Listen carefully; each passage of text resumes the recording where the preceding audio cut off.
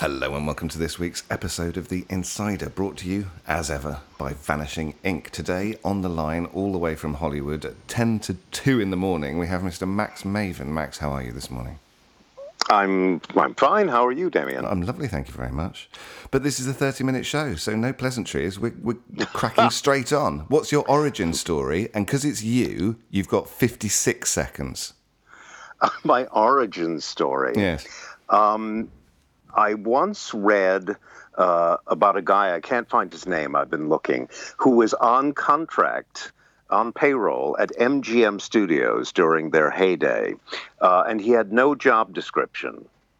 And he was, by all accounts, relatively unpleasant, walked around smoking cigars and had no great acumen at anything except that every once in a while he would make a comment to a producer or a director. You know, he would say something like, "I'm envisioning Tyrone Power as a bullfighter."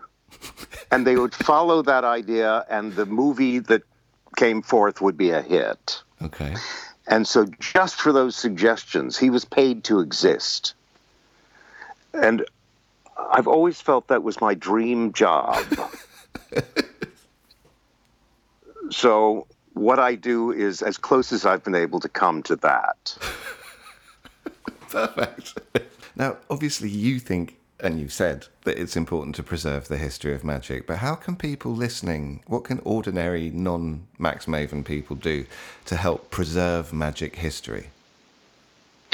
Well, the first thing is just to be aware of the need. If someone performs something for you, if a friend of yours, another magician, teaches you a trick, I would guess that most people in that situation don't say, "Oh, where is that from?" They just want to get their hands on the secret. Sure. So if you just kind of remind yourself to wonder and to ask and to seek out where did something come from, that by itself changes that's a great the way you approach things. That's a great There's a starting point. wonderful, wonderful resource that I would like to tell your listeners about because they all have access to the internet. There is and has been now for a number of years a website called conjuringcredits.com. Indeed. And the way this came about, one of my closest friends is Stephen Minch, the prolific author. Indeed. and splendid fellow. And whenever I would come up upon a new piece of credit information, all the more so if it was something obscure and unexpected, I would send it to Stephen in an email, and he would do the same if he came across something and send it to me. And then we had just a file that kept getting updated and larger, holding on to this information. And one day, Roberto Joby was visiting Stephen, and Stephen showed him this file. And Roberto said, "Well, that should be accessible. That should be a website." And of course, he was right. Yeah. So we pulled in a few other people, most notably Dennis Baer from Germany, who already had a website regarding card information. Indexing of books and stuff, yeah. Yeah. So he knew how to be a webmaster, how to put together a site. And Dennis, we gave all this information to Dennis, who put it together in a very user-friendly format. So you can go on there and you can search any words, and it'll show you, if you're curious as to where a given trick comes from, it's very easy to search for it. There's no guarantee the information will be there. It's by no means complete, but it's pretty full of information. And it is free for the using. So making use of resources of that sort takes no money and precious little effort. And if people were more in the habit of again, thinking in those terms, I think that would be a good thing for the history of magic. You've published more magic than probably anybody else alive. What drives you to continue to create, Max? I used to have a rather flippant answer to that, and then I found that people got angry at me for giving it. So I'll tell it to you, but hopefully your listeners will understand that I'm trying to be amusing. Okay, got that caveat in place. The reason I have published so many tricks is because I'm always looking for new material for myself. Right. And I find that if you push yourself to be creative and to come up with new things, that kind of creates a flow of more creativity. So the more you work on creating, the more you will actually produce. Okay. Now, for my own repertoire, I keep very high standards. So not everything I create is good enough for my repertoire. So the stuff that I hold on to for my repertoire is of a certain level, and the rest of it I publish for you. Well, thank you for your crumbs, Mr. Maven. What do you think is the perfect mentalism effect? And how does that compare to the perfect magic effect? Wow. Boy, is that a difficult question. I don't know that there are such things as perfect effects in magic or mentalism. Okay. I can say that what they share is that the audience member gets at least a moment, and ideally more than just a moment, of really feeling engulfed in something impossible and mysterious and head-spinningly strange. That they have changed. That moment. Now they'll never look at the world precisely the same way again. Now that sounds terribly lofty, and I'm willing to work toward a very small version of what I'm saying. Sure. But I do think that a great magical moment will stick with you forever. Oh, absolutely. I've experienced moments of magic that I can vividly recall, and it's now 6 decades later. Sure. So I think with magic and mentalism, that's the kind of goal. What would make a perfect effect, and I'm using that word really loosely only because you brought it up. Yeah. Put it in air quotes.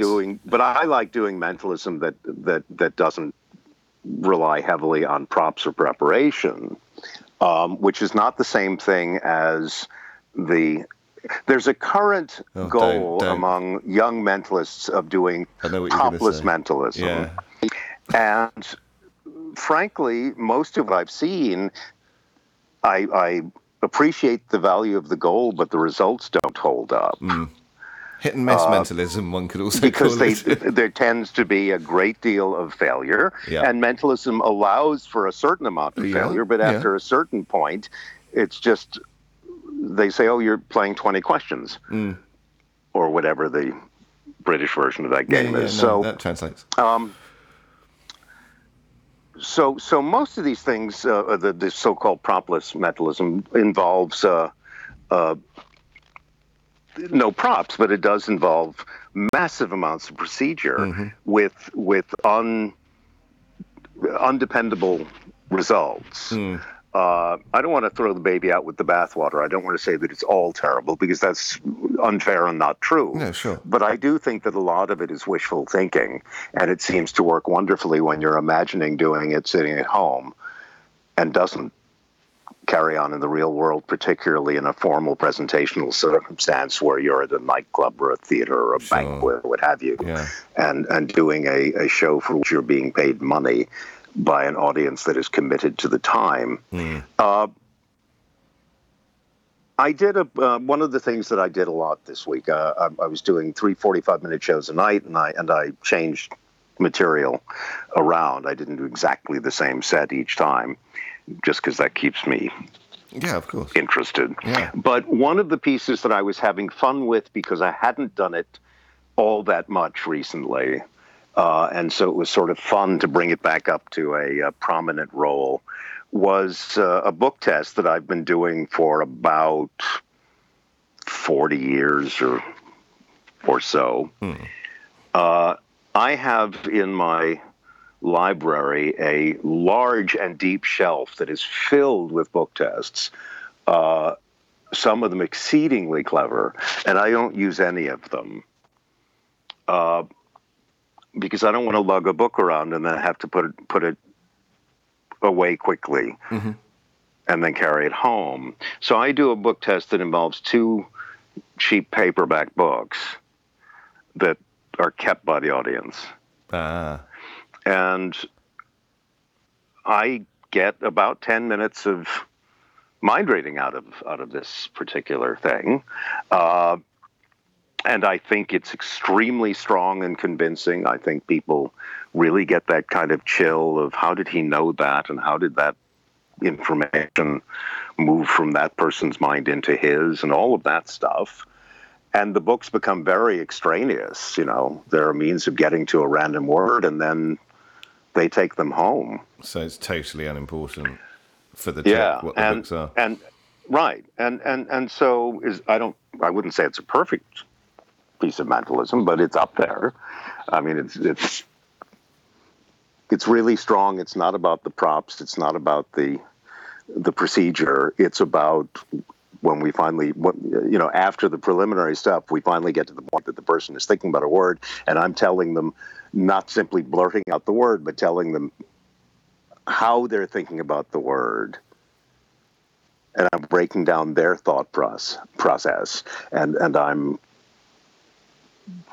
composing in my own head, how do I assemble this information to find out eventually what their word is, and then I ultimately do. That's a good story. That's interesting. So the performance of I don't need to go into the trick or the method, but the performance of it has some aspect of improvisation in it. From your point of view, you're creating a story around. Well, yeah, because I'm having an interaction with a member of the audience who I don't know. I mean, that's a story. Yeah. You know. Who inspires you, Max? Oh boy, I'm tempted to just sort of brush that aside by saying anyone good. Because there is some truth to that, you know.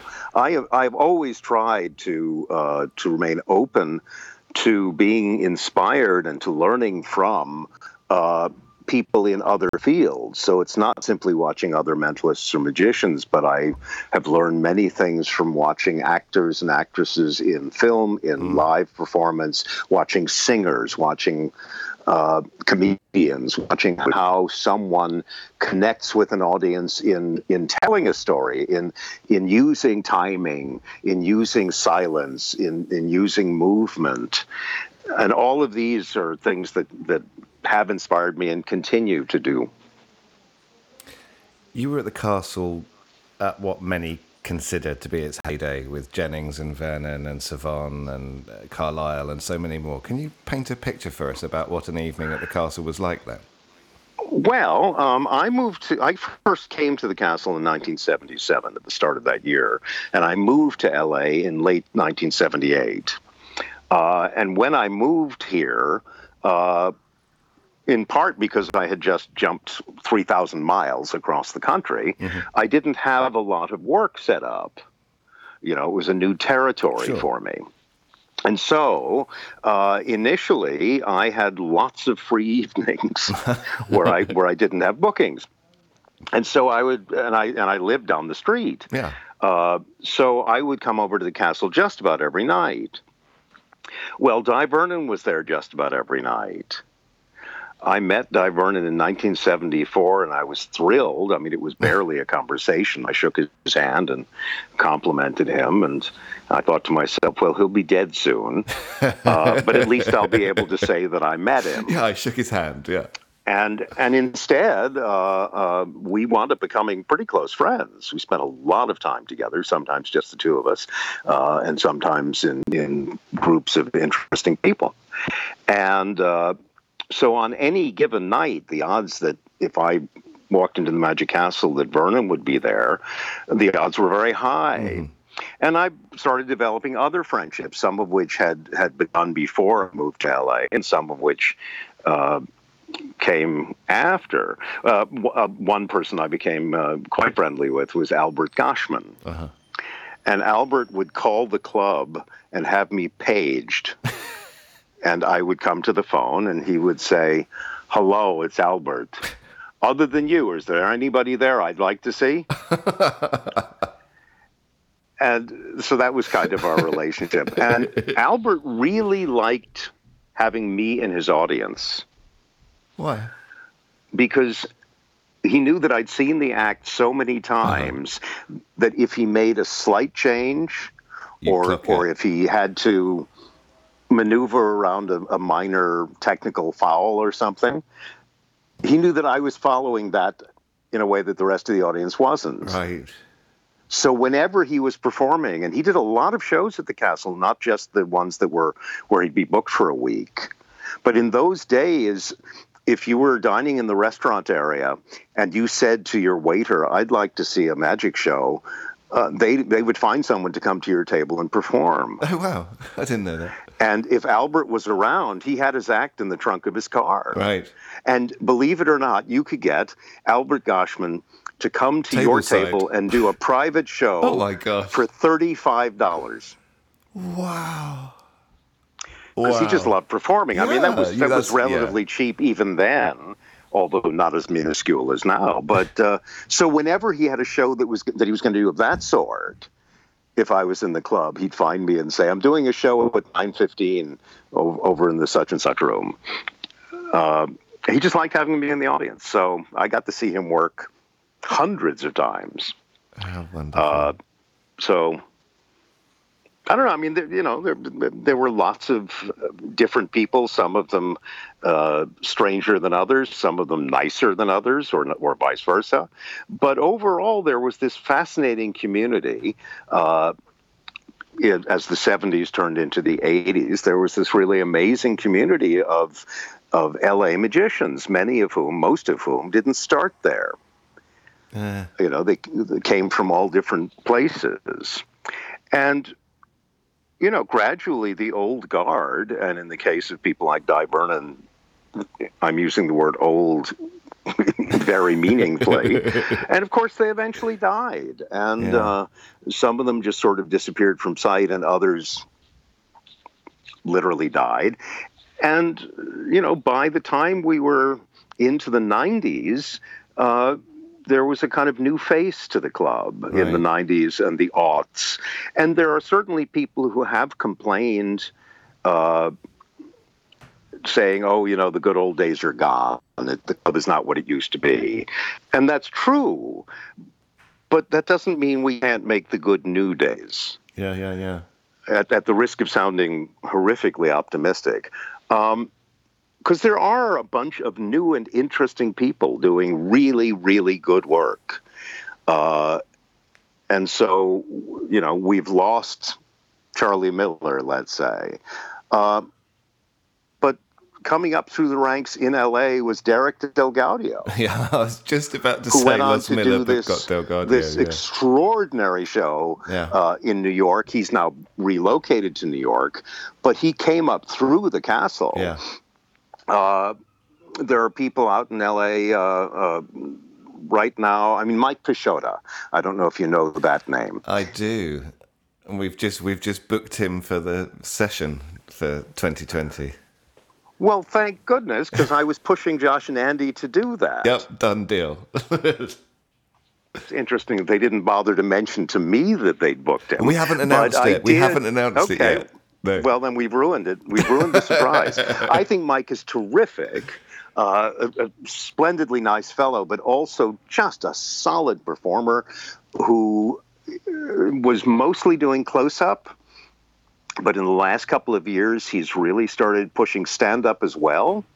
He won Close-Up Magician of the Year 2 times in a row at the Castle.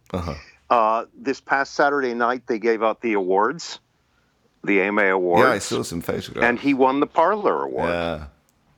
So the stand-up is clearly working. I mean, it's really good.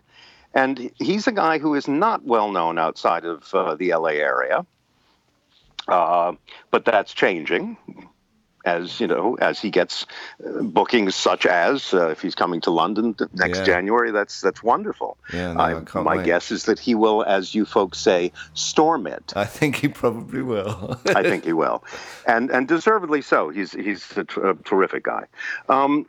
So there are younger people who are coming up in Magic and doing really valuable, interesting work. And in fact, at the session, I've been to the last several of the sessions, and some of the noteworthy Americans have been booked at previous sessions. The last session, Jared Koff and Ben Seidman were both there. And these are two young guys who are out there in the real world working and who have some really strange, in a very good sense, strange ideas. And they're growing, and they're good to begin with. But each time I see either of them, they've taken another step forward. Yeah, no, both astonishing. So astonishing. One could sit around and dwell on the fact of how many people are gone, but I'm not sure that accomplishes a great deal. Right. When I was coming up in Magic, there were a whole bunch of people who were already gone. I never met Animan. Mm-hmm. He was dead before I was born. Well, I could sit around lamenting that, or I could study as much about him as I possibly can, in a sense, form an active relationship with him. Yeah. Despite his death, his lack of being alive, but at the same time, I did get to spend quality time with Di Vernon or with Fogel or with just a whole bunch of people. So there are a whole bunch of people who I wasn't too late for, but the people who are a generation or two past me, they missed those people, but they've got other people. I feel bad for the young ones today because when I was young, I had Vernon to look up to, and Jay Marshall, and the equivalent younger people today, they're stuck with me. So I feel bad for them, but it's nothing I can do about it. We talked a little about not necessarily what's wrong, but some issues with some aspects of mentalism. So can you tell me what you think's right with mentalism today? Not very much. Okay. Here's the deal. Mentalism is really, really hard to do. Partly because it's not about anything. Most people do it. The problem with most mentalism, in a way, is the same as the problem with most magic. They're more similar than people realize. Most magic and most mentalism are completely self-referential. They are only about themselves. So in other words, mentalism and magic turn out to be demonstrations of a proclaimed skill or ability. Yep. Now, there's nothing inherently wrong with that, except that it doesn't extend very far. A prime example of this sort of self-reference is juggling. I love juggling. I love watching a good juggler. And most juggling is only about a demonstration of a proclaimed skill. Sure. And it's great, but there's a reason why most good juggling acts are only 7 minutes long. Yeah. Because that seems to be about the limit that story of let me show you what I can do, that's about how long it takes. Yeah. And then the audience's interest starts to wane. Sure. Well, of course, in mentalism, which is so often procedurally obliged to go through steps before getting to the mentalism, it can take far more than 7 minutes before the effect starts. Yeah. So most of the mentalists I see, and I'm not purely criticizing young mentalists because I see this in most of the older mentalists as well, mentalism has this reputation among non-mentalists as being boring, and it's a well-earned reputation. It mostly is boring. Now, there are obvious exceptions to that. And I would hope that I'm one, but Indeed. I'm certainly not alone in that category. But I would say it's a minority, and most mentalists really are boring. And the show isn't about anything but look what I can do, a story that gets old very quickly. And so, I'm not terribly impressed with what I'm seeing these days. Last thing, how do you Yeah. feel about people claiming to have real powers when performing mentalism? Boy, that's a really complicated question, Okay. and one that I could spend far too much time discussing, far more time than we have. I will simply make the following observation. When a mentalist performs, the nature of that performance affects the way people interpret how the world works. Mm-hmm.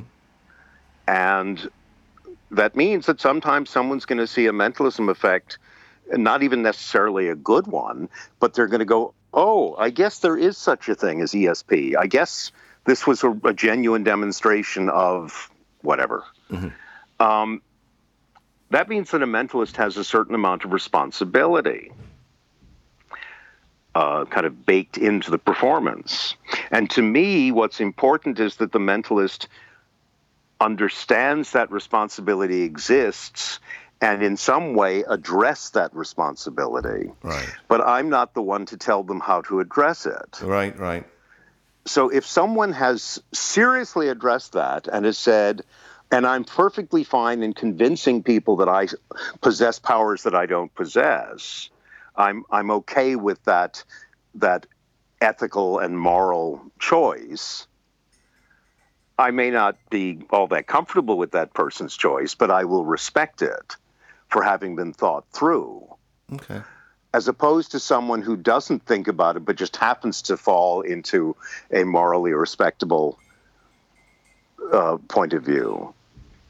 Well, yeah, I'll take Someone that. who doesn't. So that's the simplest thing I can say. What the clear thing is that people who say, "Oh, I've got a disclaimer, therefore I'm morally clean," are fooling themselves. 4 quick-fire questions, Max. Nothing to do with Yes, magic. sir. Your favourite movie? All About Eve. Favourite band / musician / composer? They're all questions, not and questions. Favourite person that makes music? Yeah.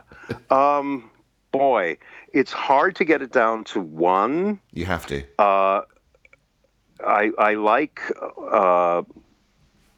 can I tell you an anecdote? Sure. All right. It's going against the idea of quick-fire questions, but let's go with it, Max. Plus, you can edit this later. A lot of heads were turned at last year's session because the last night Neil Gaiman came to the show as my guest, because Neil likes magic and we are friends. So some years ago when I first met Neil, we were having dinner and we hit it off and we were kind of learning about each other. And he mentioned that his wife is a musician. Mm-hmm. And I said, oh, would I know of her? And he said, well, she's not a superstar, but she's got certainly a bona fide following. Mm-hmm. Her name is Amanda Palmer, and she used to be in a group called the Dresden Dolls, and she's out there performing and recording. And I said, okay. I said, I vaguely have heard of the Dresden Dolls, but I'm not sure I know their music. I'm not positive I've heard of your wife. But in fairness, she doesn't really fit the demographic of what I listen to because she is neither black nor dead.